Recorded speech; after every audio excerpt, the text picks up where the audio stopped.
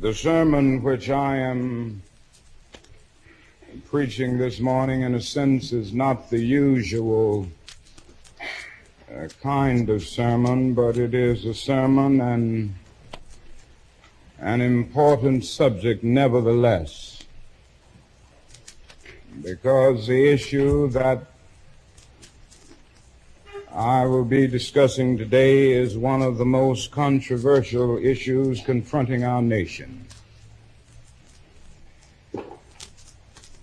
I'm using as a subject from which to preach why I am opposed to the war in Vietnam.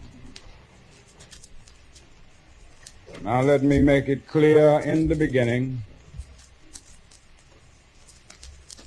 that I see this war as an unjust, evil, and futile war. And I preach to you today on the war in Vietnam because my conscience leaves me with no other choice. The time has come for America to hear the truth about this tragic war. In international conflicts, the truth is hard to come by because most nations are deceived about themselves. Rationalizations and the incessant search for scapegoats are the psychological cataracts that blind us to our sins. But the day has passed for superficial patriotism. He who lives with untruth lives in spiritual slavery. Freedom is still the bonus we receive for knowing the truth. Ye shall know the truth, says Jesus, and the truth shall set you free. Now, I've chosen to preach about the war in Vietnam today because I agree with Dante that the hottest places in hell are reserved for those who, in a period of moral crisis, maintain their neutrality. There comes a time when silence is betrayal. The truth of these words is beyond doubt, but the mission to which they call us is a most difficult one. Even when pressed by the demands of inner truth, men do not easily assume the task of opposing their government's policy, especially in time of war. Nor does the human spirit move without great difficulty against all the apathy of conformist thought within one's own bosom and in the surrounding world. Moreover, when the issues at hand seem as perplexing as they often do in the case of this dreadful conflict, we are always on the verge of being mesmerized by uncertainty. But we must move on. Some of us who have already begun to break the silence of the night have found that the calling to speak is often a vocation of agony, but we must speak. We must speak with all the humility that is appropriate to our limited vision, but we must speak. And we must rejoice as well, for in all our history, there has never been such a monumental dissent during a war by the American people. Polls reveal that almost 15 million Americans explicitly oppose the war in Vietnam. Additional millions cannot bring themselves around to support it. And even those millions who do support the war half-hearted, confused and doubt-ridden. This reveals that millions have chosen to move beyond the prophesying of smooth patriotism to the high grounds of firm dissent based upon the mandates of conscience and the reading of history. Now, of course, one of the difficulties in speaking out today grows out of the fact that there are those who are seeking to equate dissent with disloyalty. It's a dark day in our nation when high-level authorities will seek to use every method to silence dissent. Something is happening and people are not going to be silent. The truth must be told. And I say that those who are seeking to make it appear that anyone who opposes the war in Vietnam is a fool or a traitor or an enemy of our soldiers is a person who has taken a stand against the best in our tradition. Yes, we must stand and we must speak. Over the past 2 years, as I have moved to break the betrayal of my own silences and to speak from the burnings of my own heart, as I have called for radical departures from the destruction of Vietnam, many persons have questioned me about the wisdom of my path. At the heart of their concerns, this query has often loomed large and loud. Why are you speaking about the war, Dr. King? Why are you joining the voices of dissent? Peace and civil rights don't mix, they say. And so this morning I speak to you on this issue because I am determined to take the gospel seriously. And I come this morning to my pulpit to make a passionate plea to my beloved nation. This sermon is not addressed to Hanoi or to the National Liberation Front. It is not addressed to China or to Russia. Nor is it an attempt to overlook the ambiguity of the total situation and the need for a collective solution to the tragedy of Vietnam. Neither is it an attempt to make North Vietnam or the National Liberation Front paragons of virtue, nor to overlook the role they must play in a successful resolution of the problem. This morning, however, I wish not to speak with Hanoi and the National Liberation Front, but rather to my fellow Americans who bear the greatest responsibility in ending a conflict that has exacted a heavy price on both continents.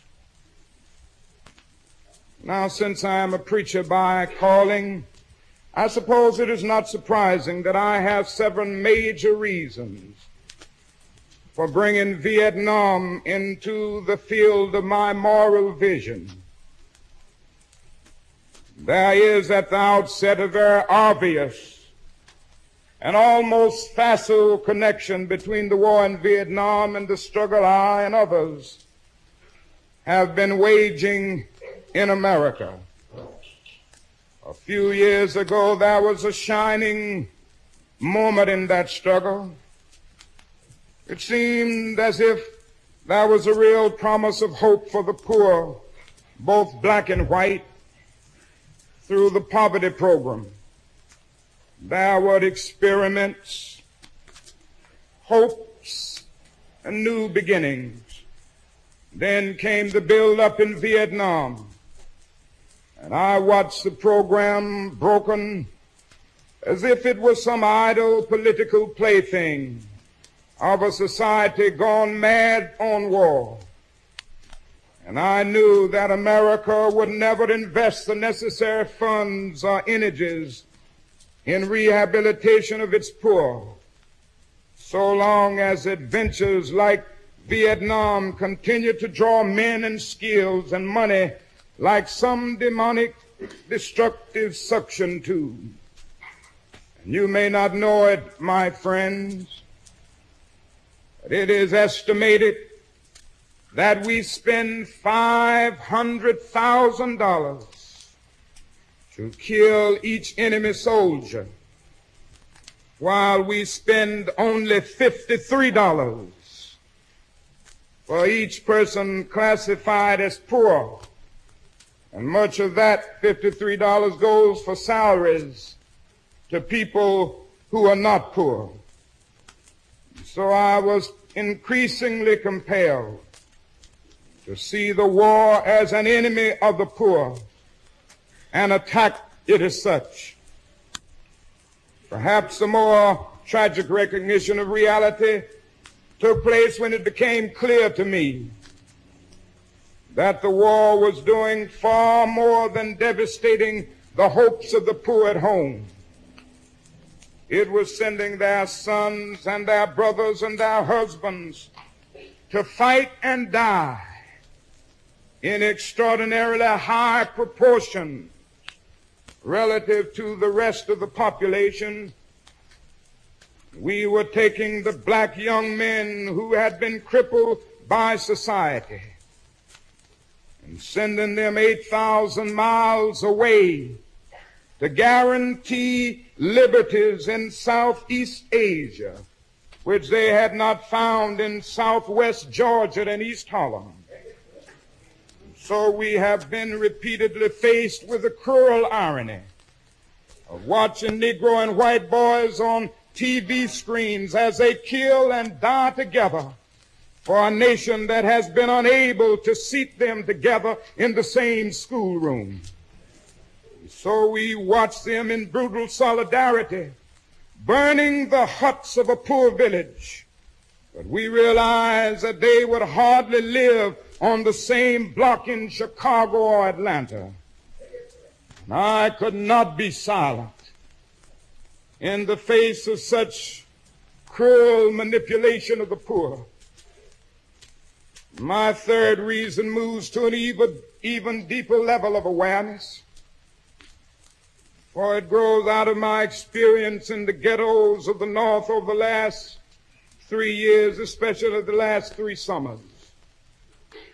As I have walked among the desperate, rejected, and angry young men, I have told them that Molotov cocktails and rifles would not solve their problems. I have tried to offer them my deepest compassion while maintaining my conviction that social change comes most meaningfully through nonviolent action. But they ask, and rightly so, what about Vietnam?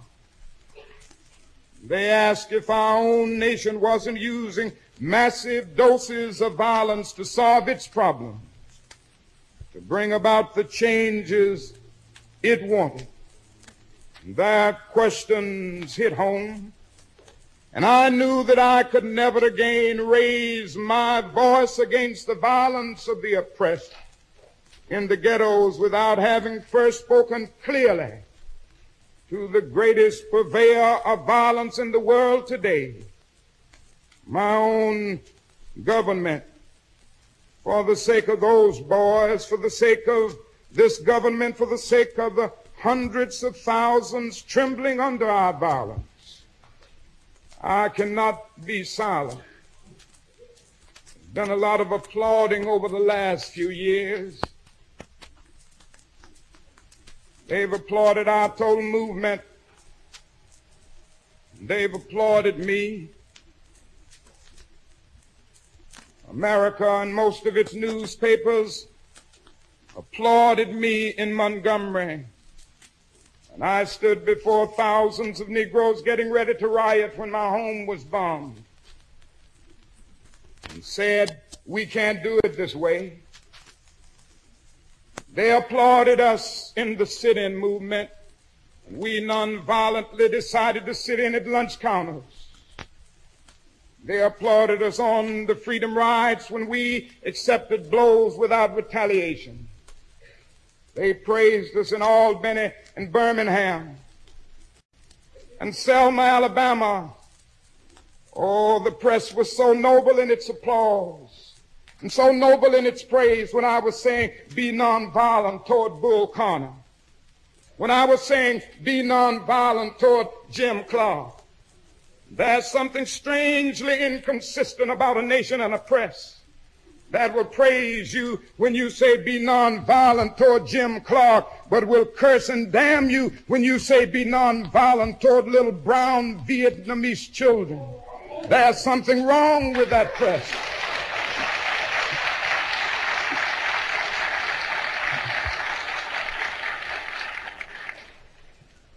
And as if the weight of such a commitment to the life and health of America were not enough, another burden of responsibility was placed upon me in 1964. And I cannot forget that the Nobel Peace Prize was not just something taking place, but it was a commission to work harder than I had ever worked before for the brotherhood of man. This is a calling that takes me beyond national allegiances, but even if it were not present, I would yet have to live with the meaning of my commitment to the ministry of Jesus Christ. To me, the relationship of this ministry to the making of peace is so obvious that I sometimes marvel at those who ask me why I am speaking against the war.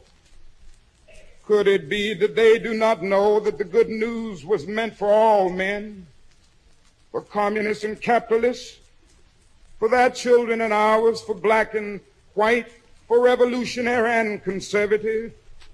Have they forgotten that my ministry is in obedience to the one who loved his enemies so fully that he died for them? What then can I say to the Viet Cong or to Castro or to Mao as a faithful minister to Jesus Christ? Can I threaten them with death? Or must I not share with them my life? And finally, I must be true to my conviction that I share with all men the calling to be a son of the living God. Beyond the calling of race, a nation, a creed, is this vocation of sonship and brotherhood. And because I believe that the Father is deeply concerned, especially for his suffering and helpless and outcast children, I come today to speak for them. And as I ponder the madness of Vietnam and search within myself for ways to understand and respond in compassion, my mind goes constantly to the people of that peninsula. I speak not now of the soldiers of each side, not of the military government in Saigon, but simply of the people who have been under the curse of war for almost 3 continuous decades now. I think of them too because it is clear to me that there will be no meaningful solution until some attempt is made to know these people and hear their broken cries. Now let me tell you the truth about it. They must see Americans as strange liberators. You realize that the Vietnamese people proclaimed their own independence in 1945 after a combined French and Japanese occupation. And incidentally, this was before the communist revolution in China. They were led by Ho Chi Minh. And this is a little known fact. And these people declared themselves independent in 1945. They quoted our Declaration of Independence in their document of freedom. And yet our government refused to recognize them. President Truman said they were not ready for independence. So we fell victim as a nation at that time of the same deadly arrogance that has poisoned the international situation for all of these years. France then set out to reconquer its former colony. And they fought 8 long, hard, brutal years trying to reconquer Vietnam. You know who helped France? It was the United States of America. It came to the point that we were meeting more than 80% of the war cost.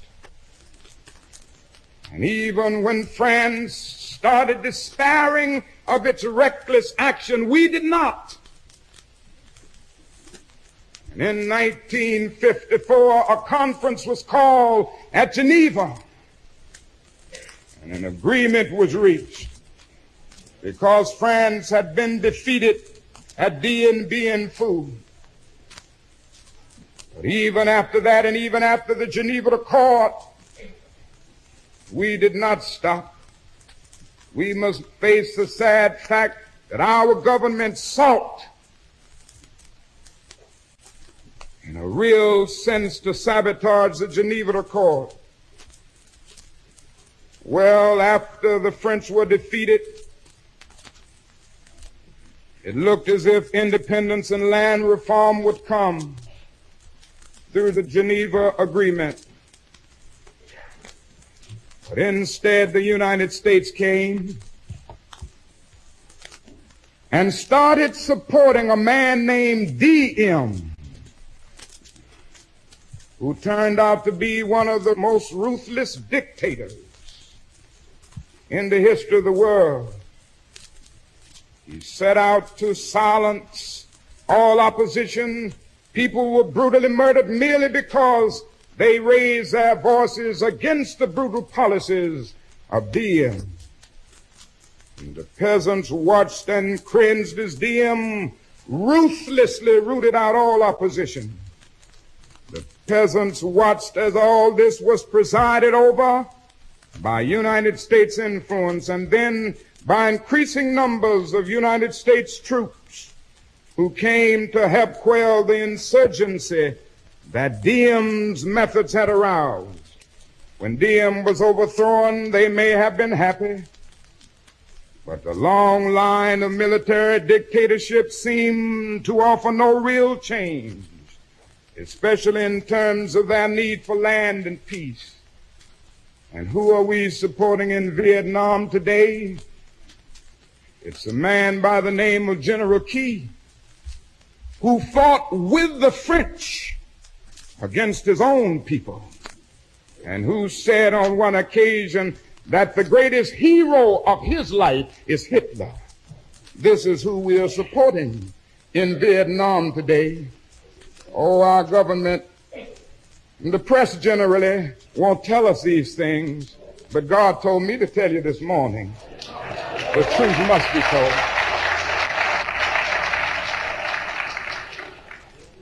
The only change came from America as we increased our true commitments in support of governments which were singularly corrupt, inept, and without popular support. And all the while the people read our leaflets and received regular promises of peace and democracy and land reform. Now they languish under our bombs and consider us, not their fellow Vietnamese, the real enemy. They moved sadly and apathetically as we heard them off the land of their fathers into concentration camps where minimal social needs are rarely met. They know they must move or be destroyed by our bombs. So they go, primarily women and children and the aged. They watch as we poison their water, as we kill 1 million acres of their crops. They must weep as the bulldozers roar through their areas preparing to destroy the precious trees. They wander into the towns and see thousands of the children homeless without clothes, running in packs on the streets like animals. They see the children degraded by our soldiers as they beg for food. They see the children selling their sisters to our soldiers, soliciting for their mothers.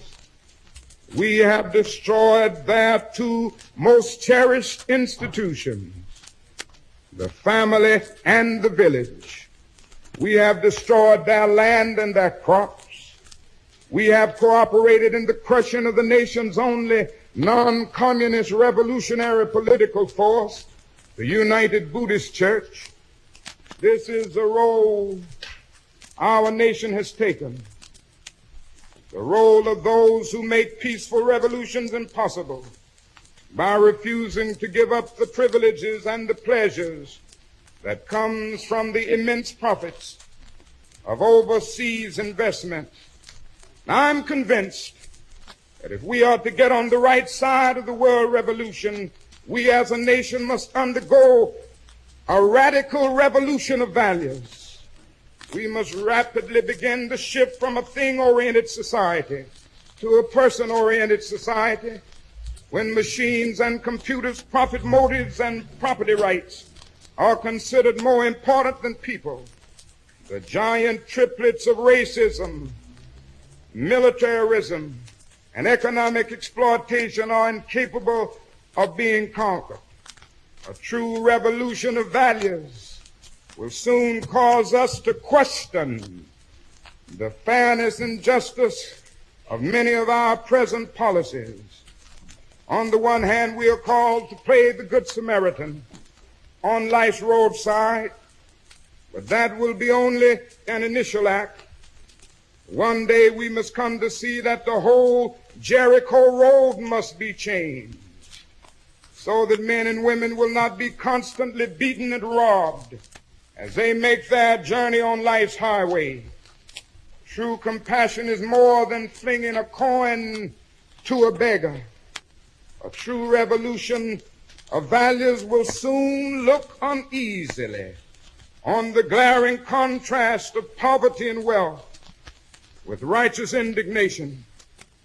It will look across the seas and see individual capitalists of the West investing huge sums of money in Asia, Africa, and South America, only to take the profits out with no concern for the social betterment of the countries and say this is not just. It will look at our alliance with the landed gentry of Latin America and say this is not just. The Western arrogance of feeling that it has everything to teach others and nothing to learn from them is not just. A true revolution of values will lay hands on the world order and say of war, this way of settling differences is not just. This business of burning human beings with napalm, of filling our nation's homes and with orphans and widows, of injecting poisonous drugs of hate into the veins of peoples normally humane, of sending men home from dark and bloody battlefields, physically handicapped and psychologically deranged, cannot be reconciled with wisdom, justice, and love. A nation that continues year after year to spend more money on military defense than on programs of social uplift is approaching spiritual death. Oh, my friends, if there is any one thing that we must see today, is that these are revolutionary times. All over the globe, men are revolting against old systems of exploitation and oppression. And out of the wounds of a frail world, new systems of justice and equality are being born. The shirtless and barefoot people of the land are rising up as never before. The people who sat in darkness have seen a great light. They are saying unconsciously, as we say in one of our freedom songs, ain't gonna let nobody turn me around. And it is a sad fact that because of comfort, complacency, a morbid fear of communism, our proneness to adjust to injustice, the Western nations that initiated so much of the revolutionary spirit of the modern world have now become the arch anti-revolutionaries. This has driven many to feel that only Marxism has a revolutionary spirit. Therefore, communism is a judgment against our failure to make democracy real and follow through on the revolutions that we initiated. And our only hope today lies in our ability to recapture the revolutionary spirit and go out into a sometimes hostile world, declaring eternal hostility to poverty, racism, and militarism. With this powerful commitment, we shall boldly challenge the status quo. We shall boldly challenge unjust mores and thereby speed up the day when every valley shall be exalted and every mountain and hill shall be made low.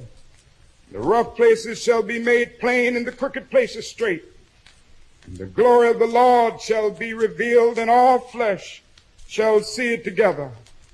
A genuine revolution of values means in the final analysis that our loyalties must become ecumenical rather than sectional. Every nation must now develop an overriding loyalty to mankind as a whole in order to preserve the best in their individual societies.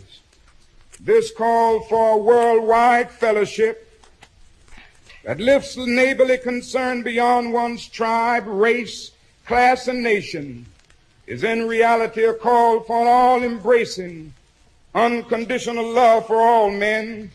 This oft misunderstood and misinterpreted concept, so readily dismissed by the niches of the world as a weak and cowardly force, has now become an absolute necessity for the survival of mankind. When I speak of love, I'm not speaking of some sentimental and weak response. I am speaking of that force which all of the great religions have seen as the supreme unifying principle of life. Love is somehow the key that unlocks the door which leads to ultimate reality. This Hindu, Muslim, Christian, Jewish, Buddhist belief about ultimate reality is beautifully summed up in the first epistle of John. Let us love one another, for God is love, and every one that loveth is born of God and knoweth God. He that loveth not knoweth not God, for God is love. If we love one another, God dwelleth in us, and his love is perfected in us. Let me say finally that I oppose the war in Vietnam because I love America.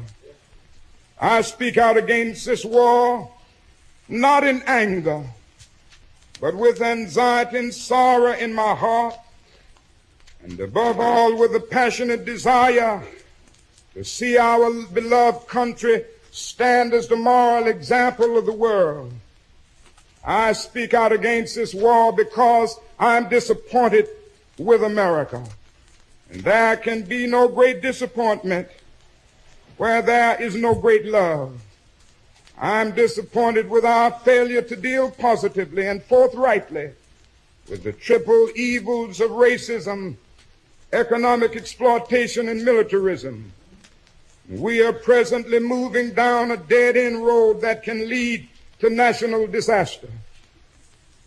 America has strayed to the far country of racism and militarism. The home that all too many Americans left was solidly structured idealistically. Its pillars were soundly grounded in the insights of our Judeo-Christian heritage. All men are made in the image of God. All men are brothers. All men are created equal. Every man is an heir to a legacy of dignity and worth. Every man has rights that are neither conferred by nor derived from the state. They are God-given. Out of one blood, God made all men to dwell upon the face of the earth. What a marvelous foundation for any home. What a glorious and healthy place to inhabit. But America strayed away, and this unnatural excursion has brought only confusion and bewilderment. It has left hearts aching with guilt and minds distorted with irrationality. It is time for all people of conscience to call upon America to come back home. Come home, America. Oh, my Khayyam is right, the moving finger writes, and having writ moves on. I call on Washington today. I call on every man and woman of goodwill all over America today. I call on the young men of America who must make a choice today to take a stand on this issue. Tomorrow may be too late. The book may close. And don't let anybody make you think that God chose America as his divine messianic force to be a sort of policeman of the whole world. God has a way of standing before the nations with judgment, and it seems that I can hear God saying to America, you're too arrogant. And if you don't change your ways, I will rise up and break the backbone of your power, and I'll place it in the hands of a nation that doesn't even know my name. Be still and know that I'm God. Now, it isn't easy to stand up for truth and for justice. Sometimes it means being frustrated. When you tell the truth and take a stand, sometimes it means that you will walk the streets with a burdened heart. Sometimes it means losing a job. It means being abused and scorned.